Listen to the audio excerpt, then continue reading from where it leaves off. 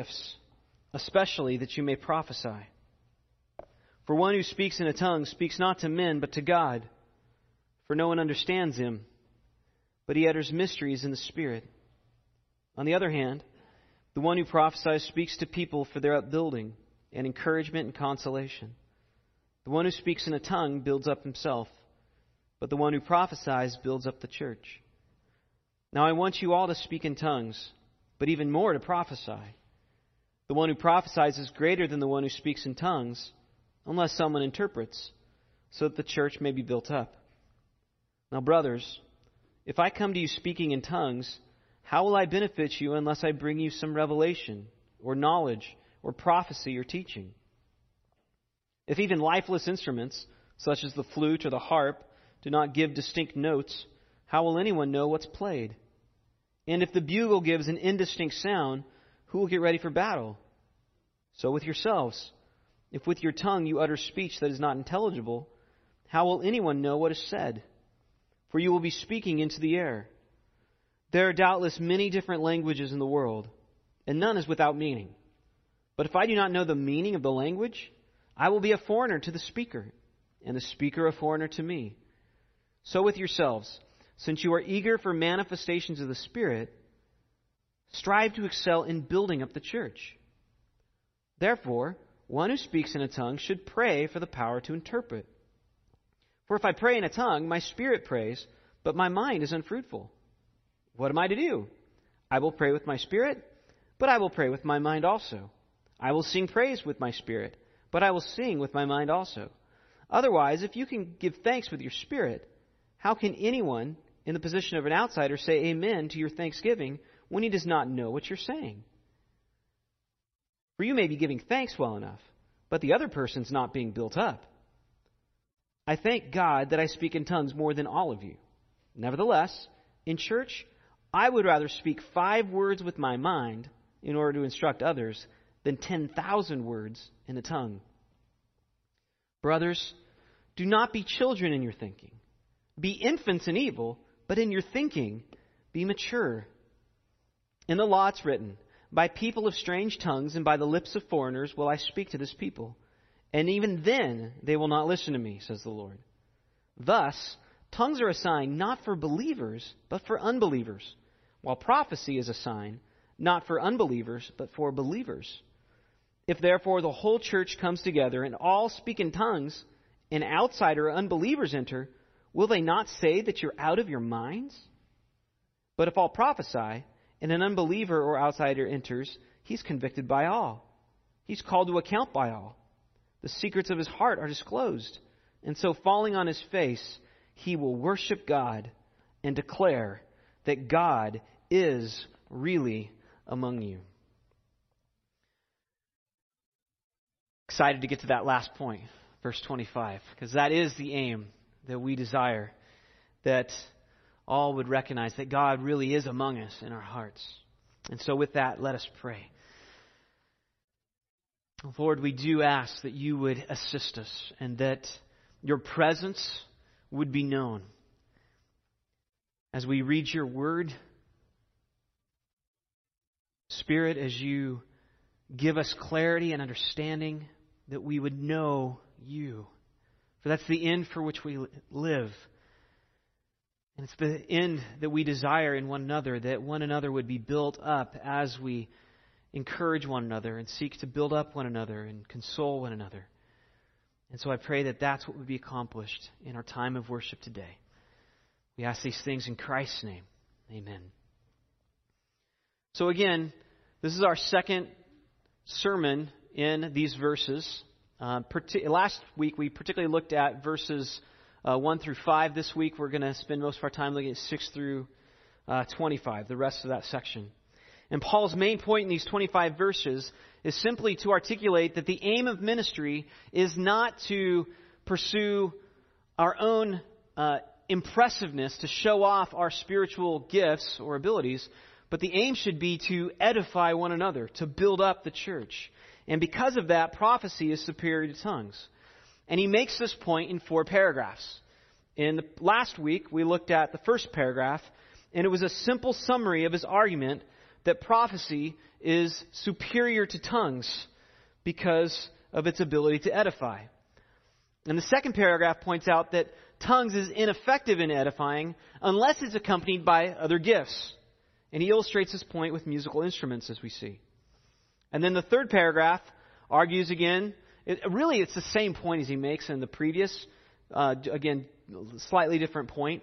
But essentially that tongues is ineffective in edifying unless it's interpreted. It needs to be interpreted in order for it to have an edifying effect. Otherwise it's just noise. And he illustrates this by differentiating between the spirit and mind of a person. And we'll clarify that as we get to that section. And then the final paragraph, the fourth paragraph, points out that tongues was actually particularly designed for unbelievers. God gave that gift really to be a sign for unbelievers, not for believers. And he illustrates this by quoting the Old Testament. So let's look at the second paragraph, this first point in today's message, that tongues lacks intelligibility and substance. Verse 6. Now, brothers, if I come to you speaking in tongues, how will I benefit you unless I bring you some revelation or knowledge or prophecy or teaching? So his point is, speaking in tongues is not going to help a person unless there's people who understand what you're saying. It would be impressive if all of a sudden somebody speaks in a language that they previously didn't understand. But if nobody understands what's being said, it's not helpful. It's impressive, but it's not helpful. It would be helpful if what that person brings is some sort of knowledge or prophecy or teaching. Then it could actually edify. But merely hearing the sounds of a foreign language is not going to build up another person. Again, it might be impressive, but it won't actually accomplish the end for which spiritual gifts are given. So tongues does not edify without interpretation. And it does not edify without the assistance of some other gifts. Again, prophecy, revelation, knowledge, or teaching. And he illustrates this by referring to instruments. For instance, if somebody is going to just grab one of the instruments off the stage, like my children like to do after church, just grab a drumstick and pa pa pa pa pa, bang on the drums. It might be impressive, the noise that they're able to make, but it won't be particularly edifying. In fact, actually, it'll actually just sound like a bunch of noise. If we hand somebody a violin or a cello who's never played the instrument before, it's not pretty. It's just noise.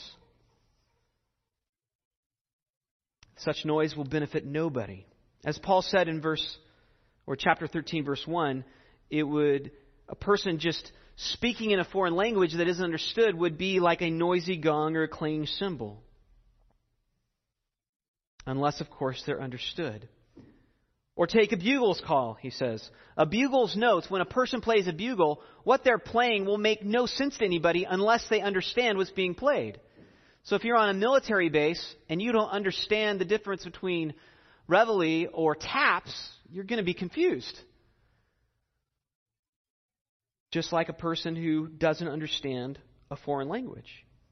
And Paul clarifies this point again in verses 9 through 11. So with yourselves, if with your tongue you utter speech that's not intelligible, how will anyone know what's being said? For you're speaking into the air. There are doubtless many different languages in the world, and none is without meaning. But if I don't know the meaning of the language, I'll be a foreigner to the speaker, and the speaker a foreigner to me. So that's pretty straightforward. If you don't understand the language, you don't understand what's being said. And the problem is not the lack of meaning, it's the lack of understanding. If, as often happens, Daniel or Julio say something to me very quickly, I'm not going to understand most of what's being said. I'll just nod and smile and say, yeah, sure. And I'm not edified. But if there's a translator, or if they speak really slowly, I might understand. A person speaking Spanish still has words with meaning, but if their audience is Swedish, the Swedes won't make any sense of it. So merely speaking in a foreign language will not edify, even if one is witnessing a miracle. It's still not edifying. And the goal is edification, as Paul's been arguing. It's cool, but it's not helpful. So Paul concludes in verse 12, so with yourselves, Since you're eager for manifestations of the Spirit, which is a good thing, with that eagerness, strive to excel in building up the church. Again, that's his main point that he keeps reiterating. Build up the church. That should be your aim as you come together. Not to impress others with spirituality, but to build others up. And so there's actually a really good principle that we can derive here for teaching. And at the end of this service, we're actually going to talk about our vision again for children's ministries. And so there's actually clear application for us, even regarding children's ministry. Because it shows us that the aim of teaching is not simply to articulate truth, but for that truth to be understood. If you say something that isn't understandable, that person's not going to be edified.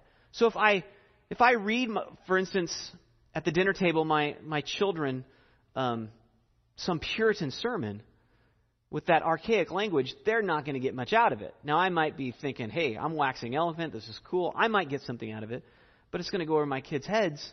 And really, if that's the case, it's not for them, it's for me. Maybe I'm showing off, or maybe I'm just thinking about my own edification, but it's not going to help them, and that should be the goal.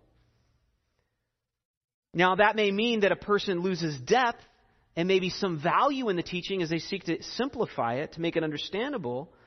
But again, the aim is still not to impress, but to edify, to make clear.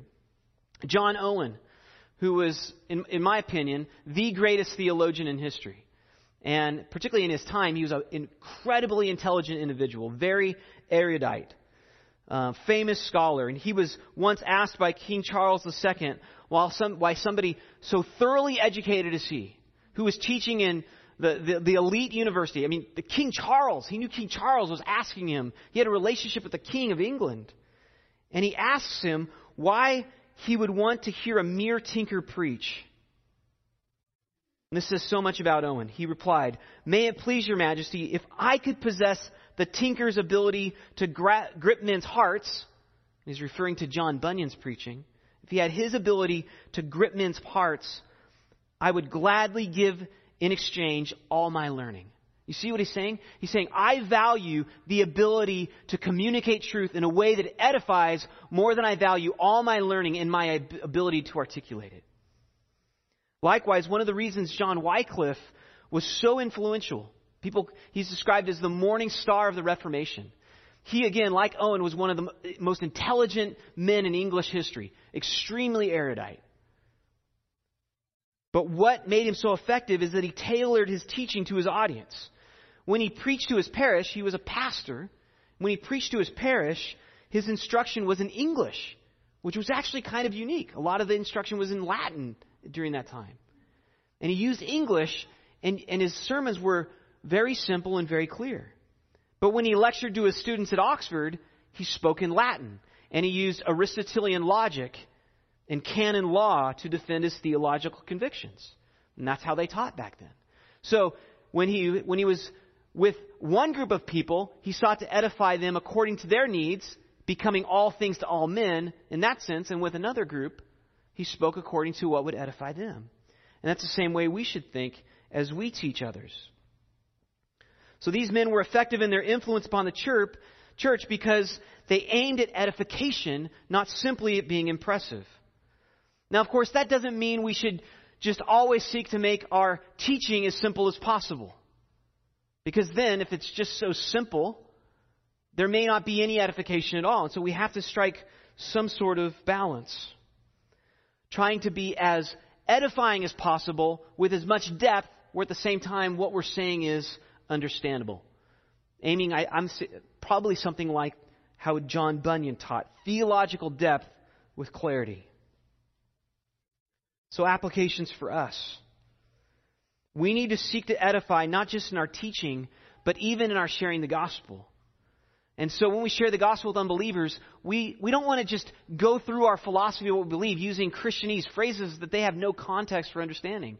We want what we say to be clear and understandable. And that's why with the youth ministry, what we were doing just a few weeks ago was training them in the curriculum, 2 Ways to Live. And the aim of that curriculum is training the students to articulate the gospel in as clear a language as possible. And you actually memorize this structure, this rote presentation of the gospel, not so you would present that rote presentation, but so it would be so clear in your mind that when you speak, you'd also make it clear to an unbeliever in a way that's not confusing. The same is true in our membership and ministry testimonies. The aim of our testimonies, when somebody comes up and shares what God's been doing in their ministry, in their life, is not simply to show off and be impressive, but rather to adorn the gospel, to edify everyone else.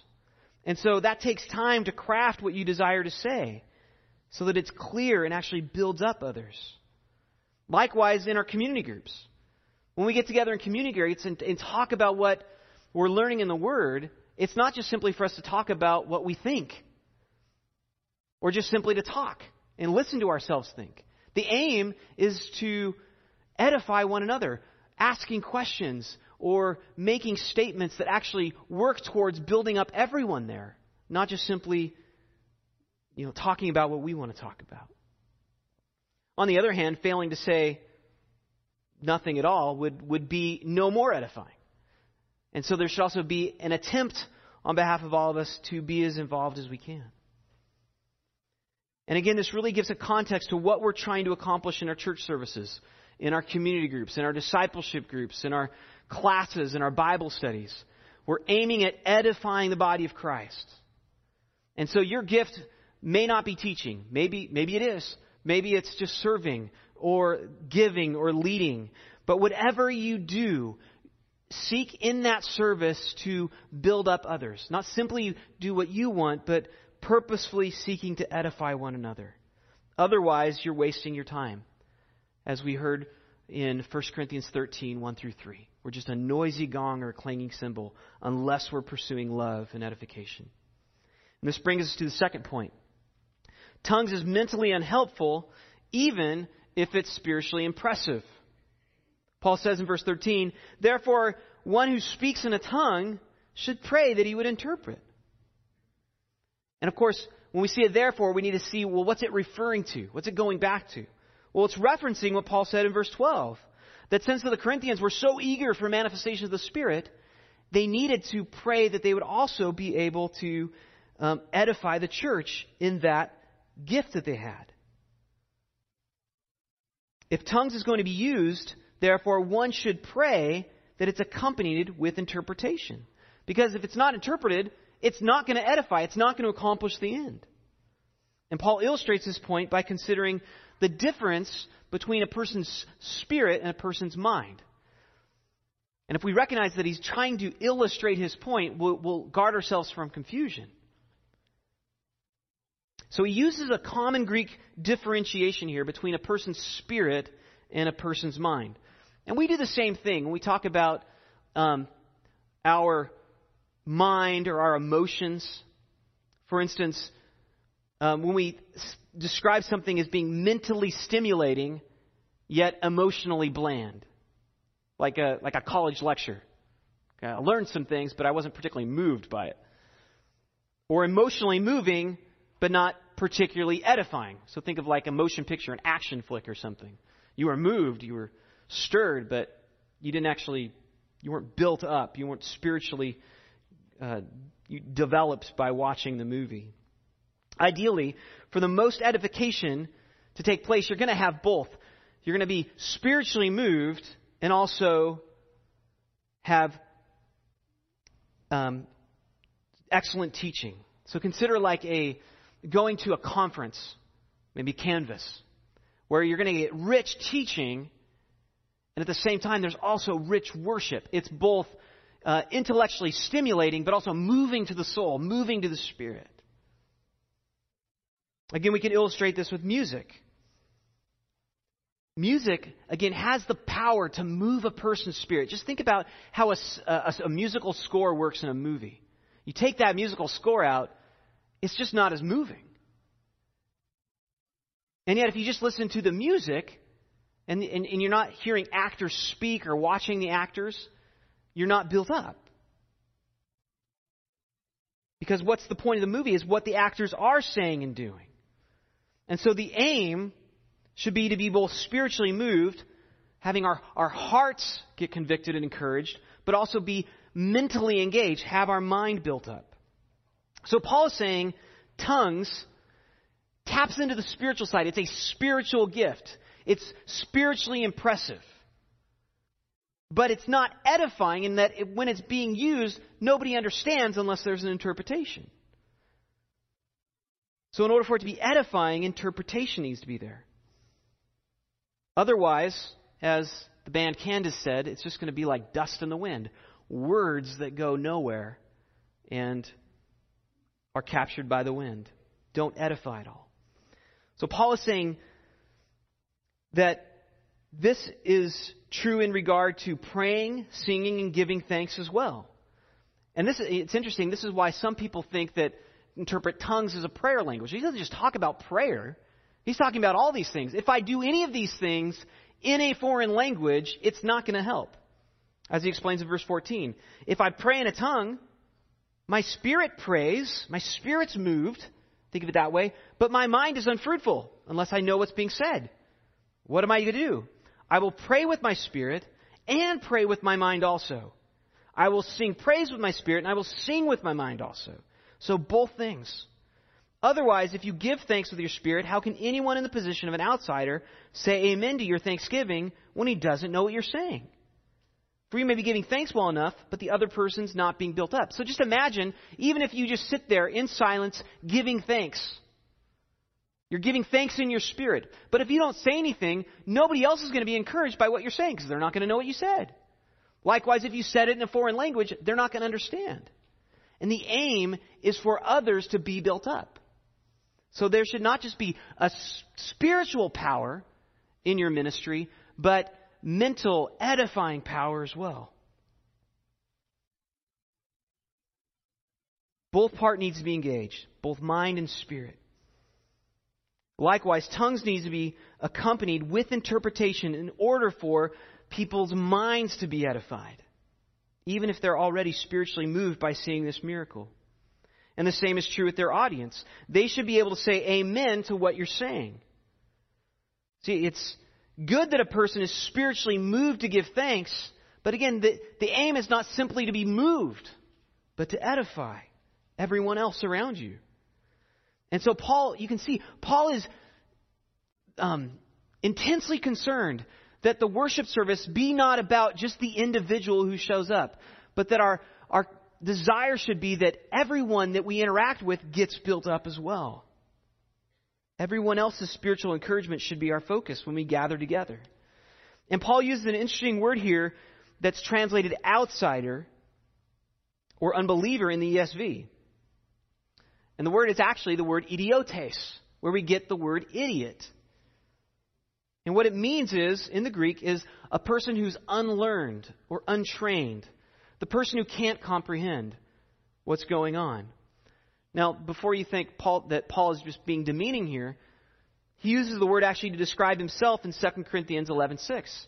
When he says, even if I'm unskilled in speaking, even if I'm an idiot, I'm not so in knowledge. Indeed, in every way, we've made this plain to you in all things. So he uses this word even to describe himself as one who's unskilled. So the idiot or the outsider in the ESV is simply the person who doesn't understand what's going on, doesn't understand what's being said. And they can't understand because whatever is moving in that person's spirit is not registering in the mind. And because they don't understand, they can't say amen. And that's the aim, that they might be built up. And so he says in verse 18, I thank God that I speak in tongues more than all of you. He concludes this section again by affirming that tongues isn't the problem. Tongues is a gift. It's not a bad thing. It's a good thing. It just needs help.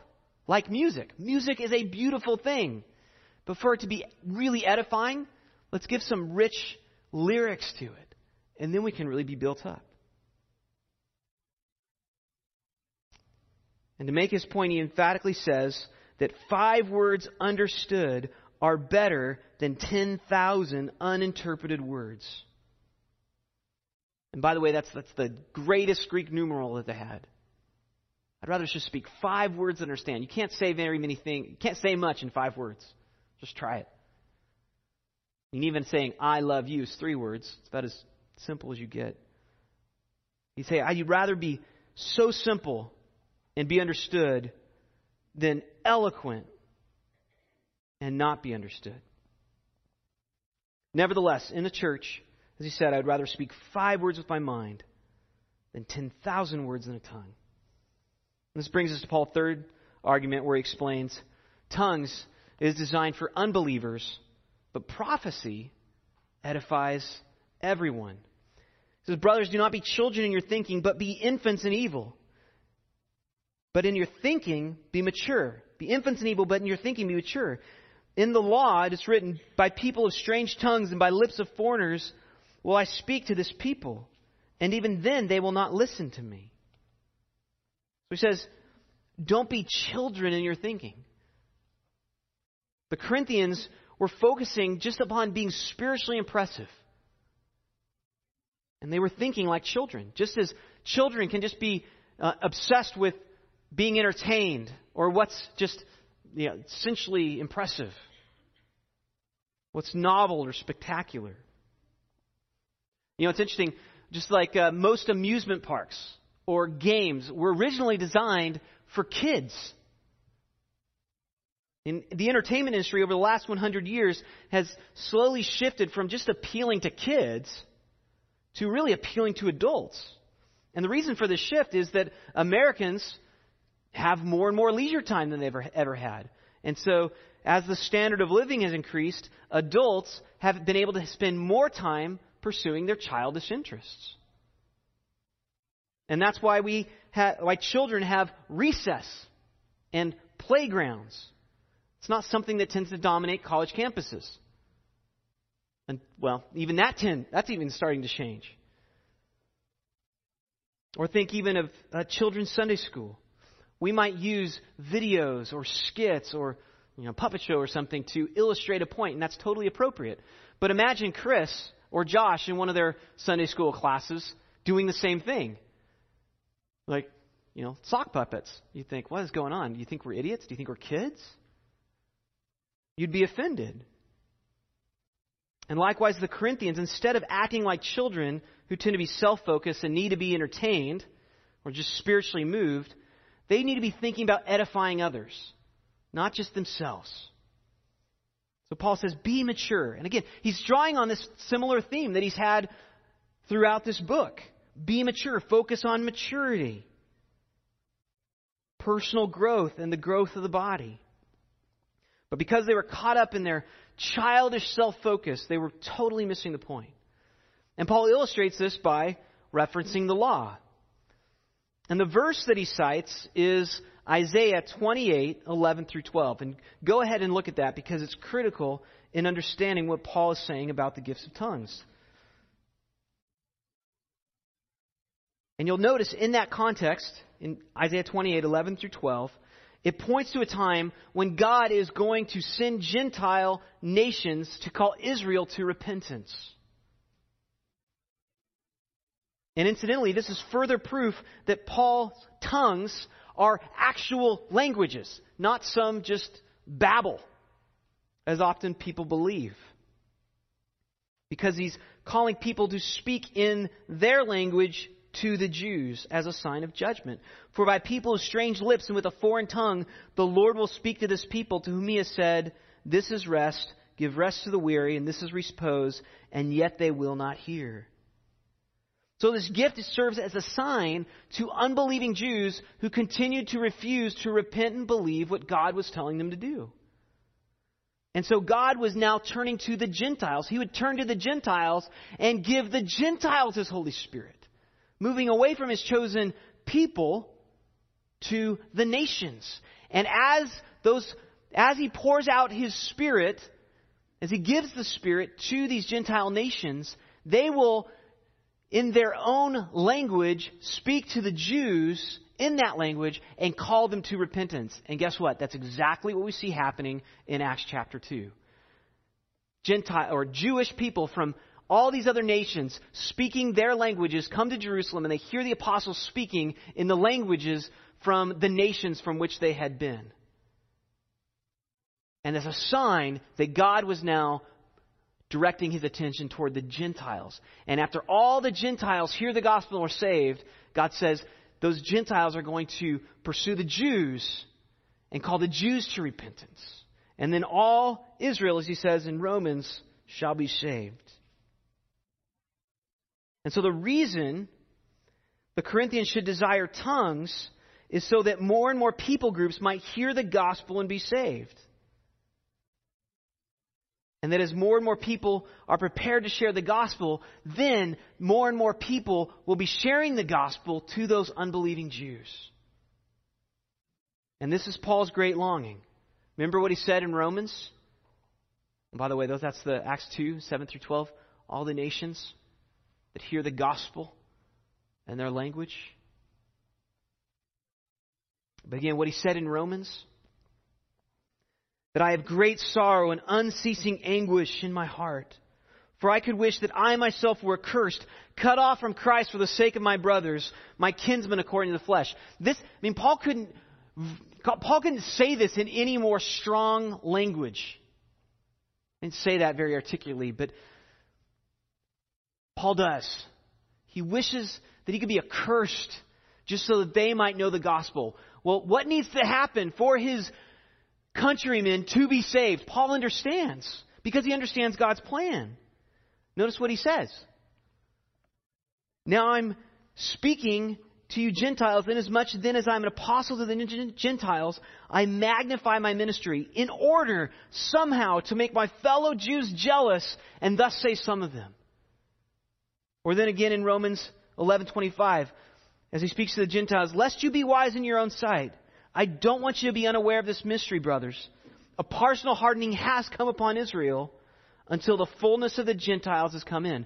Paul understands not all Israel will be saved until the fullness of the Gentiles comes in. And so he pursues the Gentiles with all his heart, with every nation, all the nations of the Gentiles, because he knows that it's after that, then Israel will come to repentance. And some Jews will get saved before that time, as they hear the Gentiles preaching the gospel in their language. But Paul's great heart is that all the Gentiles be saved, and the Jews as well, and then Christ will return.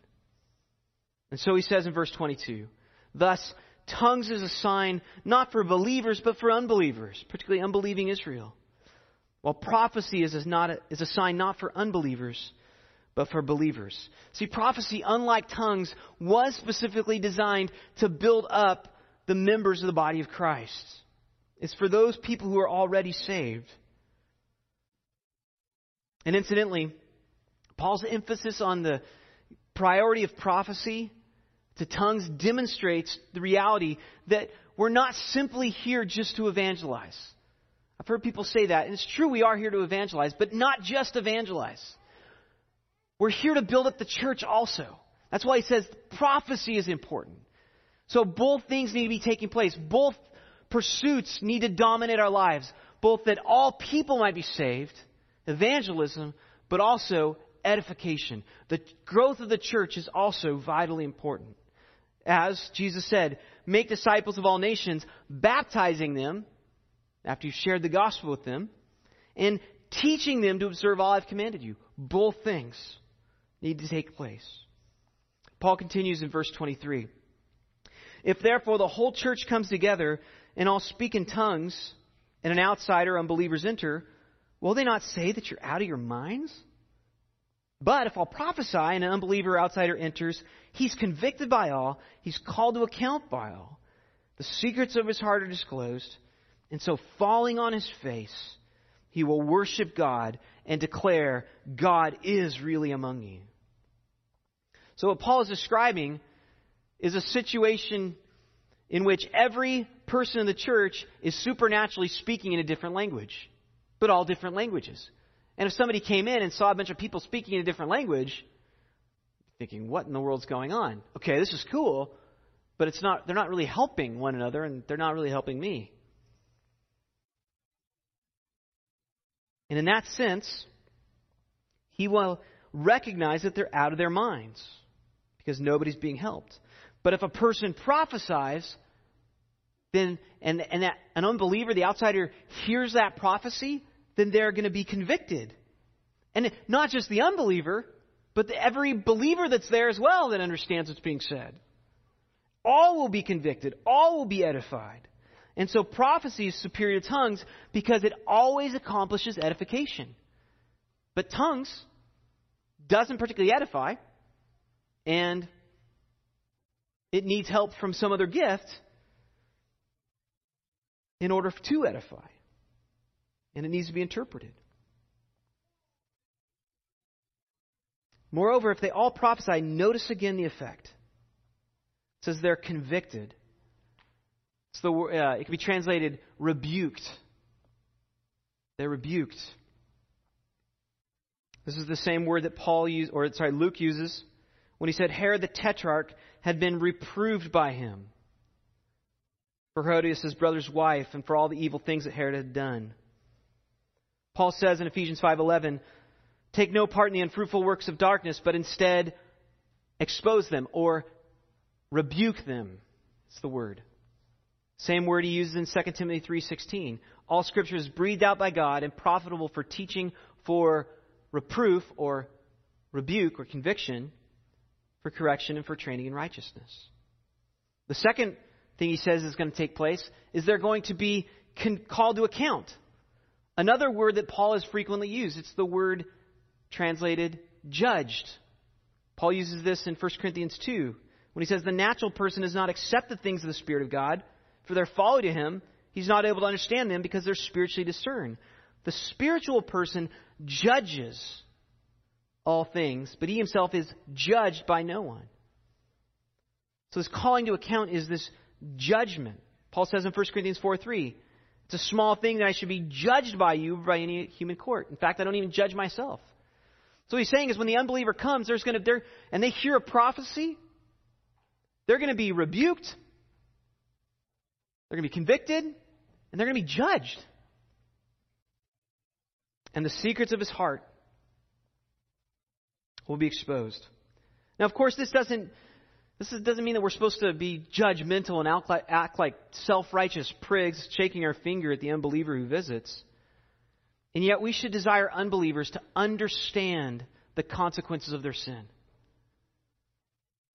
And we need to be aware of the fact that they are walking along the precipice of the bottomless pit. And so we're hardly loving to them if as they go, we just wave and say goodbye and say, have a nice trip, knowing their danger in falling. We should care about the danger that they're in. And so therefore call them to account. Likewise, again, the secrets of their heart would be exposed. As I read this, it sounds like Hebrews 4, the effects of the Word. For the Word of God is living and active, sharper than a two-edged sword, piercing to the division of soul and spirit, joints and marrow, and discerning the thoughts and intentions of the heart. No creature is hidden from His sight, but all are naked and exposed to the eyes of Him to whom we must give an account. That should be the effect upon the unbeliever, the outsider, when they come into the church. Hardly seeker sensitive, we should notice. That's the aim. If a person doesn't know Christ, if they're in danger of going to hell, they should not feel just okay when they leave. We failed if that's the case.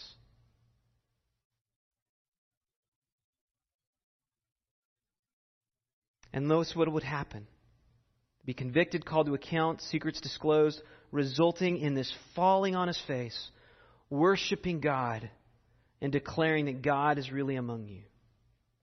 And notice again also the emphasis of the word all. Paul expects all the believers to be involved in this, right? If they would all prophesy, this is what would happen.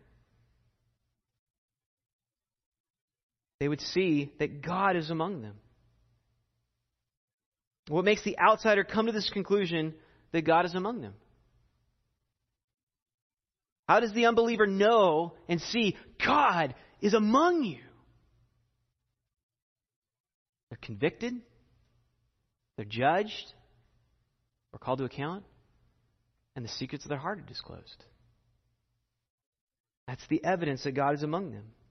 Now, to be fair, What Paul is describing is the hypothetical effect of an unbeliever who comes into a church and is surrounded by everybody in the church prophesying. So realistically, that's not something we should expect in the worship service today, right? Everybody prophesying.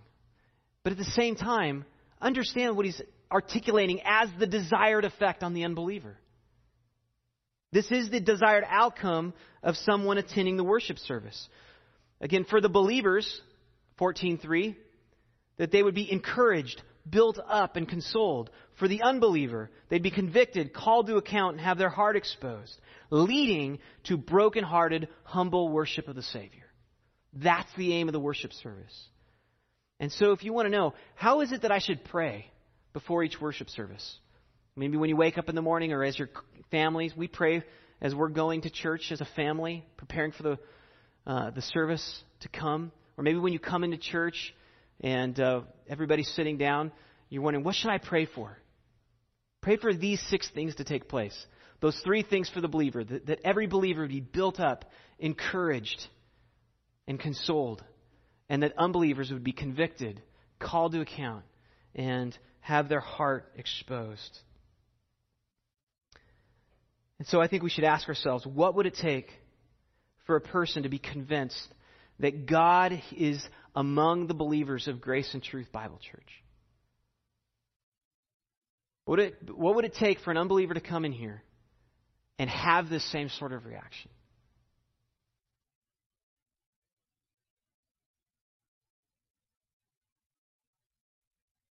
What would it look like? What would need to happen? I think there's much that we can be said, and we can discuss this in our community groups. But 2 things that have come to my mind is just what Paul's already been talking about. Truth and love. First of all, 1 Corinthians 13, that we would not be self-focused, that we would be loving. We'd be thinking about one another's and any unbeliever that might come. We would so care about the unbeliever that comes, rather than just what we want, what we're looking forward to, but care about their soul, that they would see it and they'd know it. And you know when somebody cares about you. When they're not just trying to sell you something, but they actually care about you. The evidence that the Holy Spirit's in your life. So love, but also truth. That we would be word saturated. Remember, it's the word that does this convicting. Right? Hebrews 4, 2 Timothy 3. It's the word that rebukes. And so that we would be so filled with the Word of God that when we're talking with somebody and we recognize this person doesn't know Christ, we would know where to go in Scripture to help them see that Jesus Christ is their only hope. And we'd be able to say that with sincerity and with genuine love. And so let's pray to that end, that God would make us such a church that it would be evident that God is truly among us in our worship service. Let's pray. Lord, this quite simply, that is what we desire. Not just that unbelievers would recognize that, and in recognizing that, come to worship you, but that we too, Father, would worship you as we come every Sunday, and as we join together in community groups or in discipleship groups or in Bible studies, that you would be with us and that your Spirit and your power and your truth would echo and be known and understood. And that every time we get together, we would be encouraged, built up, and consoled by your truth and through one another.